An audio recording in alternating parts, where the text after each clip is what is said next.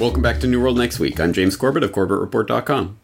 And I'm James Evan Pilato of MediaMonarchy.com. 3D gun printing takes Manhattan.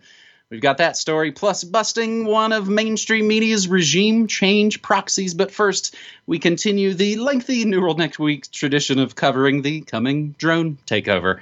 Our first story this week, Greece uses high-tech drones to fight tax evasion in holiday hotspots via Rothschild Reuters. Greece is using drones to buzz over boats running day trips on the Aegean at the start of a new effort aimed at cracking down on rampant tax evasion at holiday hotspots, with the black economy, by some accounts, representing about a quarter of national output in a country which depends hugely on tourism. Greek authorities are turning to high tech to stamp out undeclared earnings. Finance Ministry tax inspectors and the Coast Guard launched the Drones Project on Santorini, an island popular with tourists, to check on whether operators offering short day trips were issuing legal receipts to all of their passengers. Based on the data from the drones, authorities were able to establish how many passengers were on board, then cross-referenced it with the declared receipts and on-site inspections. It sounds like a lot of work. We used the drones for the first time on an experimental basis to monitor how many tourists were on board. The results were excellent, said an official at the Independent Authority for Public Revenue. 9 tourist vessels checked were alleged to have not issued a number of receipts, totaling about $25,000-$30,000. Their owners now face fines. And this article ends by noting tourism is a much-needed motor of growth and tax revenue for the economy, accounting for about a fifth of the Greece gross domestic product. I like how this story doesn't feign some sort of won't somebody think of the children angle or helping confused seniors. It's just about money. James. And that's what it is about, isn't it? And this is, I think, the perfect encapsulation of the idea that we are moving into the era where technology is going to create the perfect global tax grid, and you're not going to escape it. Of course, all the corporate cronies at the top of the system who buy their politicians and have them in the back pocket will be able to get out, the legal way through whatever loopholes that they get to write into the legislation to make sure that they're exempted. But you and your, $20 that you didn't declare on your taxes is going to get found out somehow or other by drones or other types of newfangled technologies. And I guess let's at least look at the glass half full aspect of this. For all the technologies that they roll out to make that global tax grid even tighter, there will be technological counters to this, and who knows even what forms that will take. There will always be a way out of that. I mean, at some point you'll be hacking into the drones to insert deep fakes into their live feeds so that it looks like there's only 7 passengers when there's actually 33 or whatever. I mean, I don't know, but use your imagination. There will always be some sort of technological way around this, and it's always a cat and mouse. And I guess that's something hopeful about this in some sense. But yeah, no, unfortunately for the average person, and the average person without the access to the technological resources, it's going to get harder and harder and harder to participate in the good old gray and black markets as they've always existed. So keep that in mind. The government hates your ability to transact freely with people around you, and will do anything at all, including putting up drones and whatever else, to insert itself into that equation. Or like, as the saying goes, those who don't have the capital get the punishment. I'll include a related story I actually covered a couple of months back on a Good News Next Week episode about how black markets matter. An interesting piece, and again, we're talking about, of course, Greece specifically. My related story is talking about the U.S. specifically. United States shadow economy has positive yet hidden impact on crime. An interesting bit about how in the Great Recession that we're, of course, still swimming in, people didn't actually turn to crime as they have in the past when economies crash, because there are so many other options. The gig economy, the sharing economy, they can call it what they want, but it is really that sort of shadow economy. James, our second story this week, I think, starts with another headline that might not end the way you'd expect. I didn't really expect Greece uses high-tech drones to fight tax evasion to actually be the story. So our second story, Lion King puppet technician arrested after allegedly printing 3D gun at New York City theater. See, you thought it was going to be about Pedogate stuff. Via national propaganda radio, a puppet technician with the Broadway production of The Lion King was using a 3D printer to print a gun at the theater. Officers were called to Manhattan's Minskoff Theater on Friday, where they said they found 47-year-old puppet technician Ilya Vett, V-E-T-T, in the process of printing a handgun. Printed guns have been in the headlines recently, as NPR notes, as several states moved to block a Texas-based company from posting and selling plans for guns online. Ilya Vett was arrested and charged with attempted criminal possession of a firearm. According to the criminal complaint, he told a detective he was making a gun as a gift for his bro, who lives upstate in New York and has has a firearms license because it pleases the crown. That was released Saturday, and his case adjourned until November 7th. That would be the day after midterm selections here in the States, if you're keeping score. His attorney, of course, declined to comment. Interestingly enough, the New York Daily News, which is included in the source notes, reports that Ilya Vett was losing his job at the Lion King anyway, and that security found the printer and partially printed gun while assisting him in clearing out his things, which is a corporate euphemism for armed guards making sure you don't steal any valuable office supplies while they're throwing you out of the building.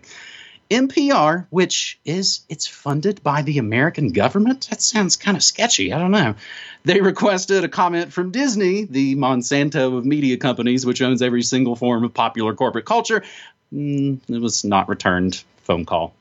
So is there a way, you ask, that how could we cram more rage click issues into one story? Well, I think some of our longtime audience already know where this will head. Owner of Texas 3D Gun Company accused of sex with minor. And he has now, of course, resigned from the company he was heading, and that we talked about, of course, just several weeks ago here as a cover story on New World Next Week. James, as this story was starting to break, as we'll start to see the themes and memes of media malfeasance in this New World Next Week episode, Courthouse News, which is a source that I generally find decent coverage, but it's like lots of places kind of slipping down the trail. Courthouse News drops journalistic pretense of presumed innocence, immediately calls Cody Wilson child sexual assaulter upon arrest. And at least their reporter admitted it when I actually called him out for not using that. And he deleted the tweet and tried again. I, of course, have the screen grab, which we'll include, of course, in the production of this video, James. I thought for sure that headline, Lion King puppet technician, because, of course, it revolves around Disney and things. I thought it was probably going to be about child abuse. But it's about 3D guns, which reminds us of another story about child abuse. If this makes any sense, please help us out, James. Yeah, well, yeah, and all of these things are kind of swirling around and getting a bit smeared together, like it's all one thing, right? So if you're into 3D printed guns, you know what else you must be into, right? So yeah, I think we see how these smears work, and isn't it interesting timing on the Cody Wilson indictment and arrest, isn't it? I mean, just literally weeks after a years-long struggle with the State Department in the courts, finally winning the right to put these 3D printed gun plans online and then getting sued by every single state attorney general and then getting arrested for child sexual assault is the headline, of course. And then if you actually look into the indictment, it's about a prostitute that was apparently trying to pass herself off as 18, but she wasn't, and blah, blah, blah. I don't know. I have no idea about whether this indictment is real or, the allegations are real or what's going on. And I don't claim to have any sort of insider knowledge. As people know, I never got my interview with Cody Wilson, so who knows? But if people are interested in the story and kind of the breakdown of the indictment and what was in there and the allegations and blah, blah, blah, there was a really good conversation on the Declare Your Independence radio show recently between Ernie Hancock and Davy Barker, and there was someone else sitting in there where they went through it, a 3-hour podcast breaking down, what is this and what does it mean and everything. So I'll throw that in the show notes for people to listen to. But yeah, I mean, clearly the intended effect of all of this is a presumption of guilt, as you say, Courthouse News. No allegation, no indictment, just this is a child sexual assaulter, right?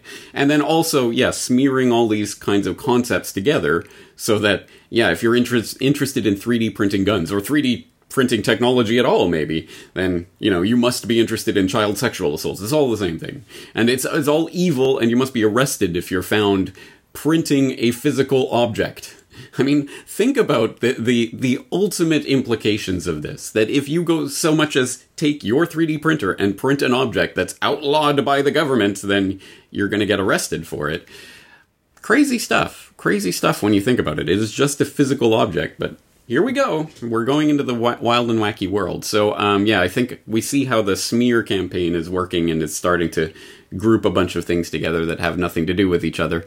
And here it is. Here is the choice. Here's the technology that makes the whole Second Amendment debate moot, because it doesn't matter what the government says you can or cannot do if you physically control your own 3D printer in your own home and make your own gun. But on the other side of that, we have the big campaign starting to demonize this technology before it even gets going.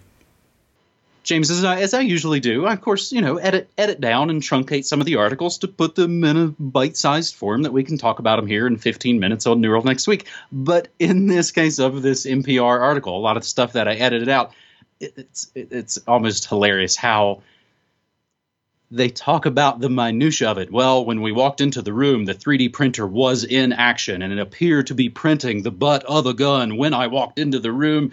It's just, again, it's the crazy sort of language that makes it seem normal when you talk about all the things this way. And that's what it's all about, that sort of normalization of all of that. Whew. Our final story on Neural next week, episode 353, is good news if you consider exposing geopolitical black ops a good thing, which I think we do.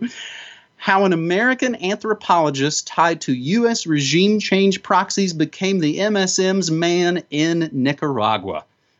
The Guardian, the Washington Post, the BBC, and the aforementioned NPR have assigned an American anthropologist with no previous journalistic experience to cover the crisis in Nicaragua. The novice reporter named Carl David Goet-Lusiak has published pieces littered with falsehoods that reinforce the opposition's narrative, promoting regime change while relying almost entirely on anti-Sandinista sources. An investigation for Mint Press reveals that Goet-Lusiak has forged intimate ties to the opposition, essentially functioned as a publicist under journalistic cover. Having claimed to work in the past as an anthropologist and human rights defender, Goet-Lusiak operated side by side with activists from a U.S.-backed opposition party known as the Sandinista Renovation Movement, or MRS. As this Mint Press investigation seems to show, U.S. government-funded organizations have supplied the MRS with millions of dollars worth of election assistance and continues to fund its activists by funding their NGOs, their non-governmental organizations, and of course, don't forget the very important social media training. Goet-Lusiak now lists himself as director of investigations for an obscure outlet called Radio Ciudadana that was founded a whole month before the chaos erupted in Nicaragua last April. And in a recently deleted podcast interview, because that's what you always do, he's described his own work as encouraging opposition. So media outlets like The Guardian, NPR, and the CIA's favorite newspaper, the Washington Compost, feign objectivity before their readers, especially in the last 2 years, presenting themselves as arbiters of truth in an era of fake news. However, in the numerous countries where Washington's pushing regime change, they're the same outlets that dispatch a corps of writers to embed with U.S.-backed opposition elements, provide them with publicity, and sell their goals back to the American public, as Mint Press writes. That's just essentially just sort of the intro to their giant investigation. Goet-Lusiak is one of the clearest embodiments of a disturbing trend. So the last couple of notes here, James. Carl David Goet-Lusiak is on Twitter at CDGoet-Lusiak. And actually, in the prepping of this, I went to GooTube to see if I could just find someone saying his name so I could pronounce it maybe correctly and not mangle it. What I found instead was a video titled, after I translated it, Carl David Goet-Lusiak, CIA agent in the dams in Nicaragua. And one of the comments on the videos translates to, "So we are all willing to denounce him wherever we see him." James? Yeah, well, I think this one will be our weekly, well, no surprise here story. But it's interesting because I had no idea that this this guy was doing this because I don't go to The Guardian or The Washington Post or the BBC or NPR for my news on Nicaragua or any other geopolitical matter of import. So maybe that's the ultimate solution to this in the long run, is to not go to those controlled corporate media mouthpiece lapdog organizations for your news, and then you don't have to worry about these embedded reporters. But having said that, again, yeah, no surprise. There is a very, very long history of journalists working with intelligence agencies to propagate stories about whatever country you want to demonize. And I've gone through that many times in the past, so people can check into my archives about the CIA and the media and all of that. But it's great to expose this as it is happening about a story that is currently happening so that we can effectively guard against it. And as you say, you just covered the intro to this extremely thorough report up on Mint Press News, and they link also to a report on GrayZoneProject.com, U.S. government meddling machine boasts of laying the groundwork for insurrection in Nicaragua, which provides even more context of this story as it's unfolding. So here we go. We can counter the misinformation as it is coming out and expose the CIA operation or the deep state operation as it's happening. So great. We are the alternative. We are doing it now in real time, even as these propaganda narratives are being fed out. And can you imagine doing that 30, 40, 50 years ago? I mean, you'd just be reading the New York Times or whatever, and, well, there it is. There's the only report I'm going to see on Nicaragua this week, and I guess that must be the truth. Well, no, now we have different ways of coming at it. So this is ultimately a positive thing, and just heads up, people can take a look out for this reporting that's going to be coming out about Nicaragua from this journalist, quote unquote. James, I'm not proud of it, but earlier today I was watching the live Trump press conference in New York. I guess after the UN General Assembly thing, he gives this whole combative press conference with the fake news media. One of the guys that he actually calls on and says, "Oh, Radio Marti, CIA connected me." It's just a fun, like, you can just watch even a little bit of it. And if you've done a little bit of homework, you go, "Oh, that's intelligence connected." It's just liars interviewing liars. And it's a little stunning. As long as we're talking about media stuff, James, I want to include a link to your latest Propaganda Watch episode. Meet James Corbett, political extremist. I know you've long left the tweets, but MSNBC's Chris Hayes and others, of course, have been trying to take you to task. And we'll include that in the show notes because I think it kind of means we might be having some kind of effect. So, James, just in closing, as I always like to say, I stream news, music, and memes and more Monday through Friday, 9 to 5 Pacific time at MediaMonarchy.com/listen. There is a big new Media Monarchy website in the works. It's kind of just out of testing. It's trying to kick the tires and get it going as, again, we're talking about all of these different elements. And I was even just tweeting with someone earlier who was complaining about YouTube demonetizing them. I was like, dude, why keep asking bastards to be nice? Go somewhere else. And we'll just keep saying it, James. All right. On that note, looking forward to talking to you again next week. All right, buddy. Thank you. Take care.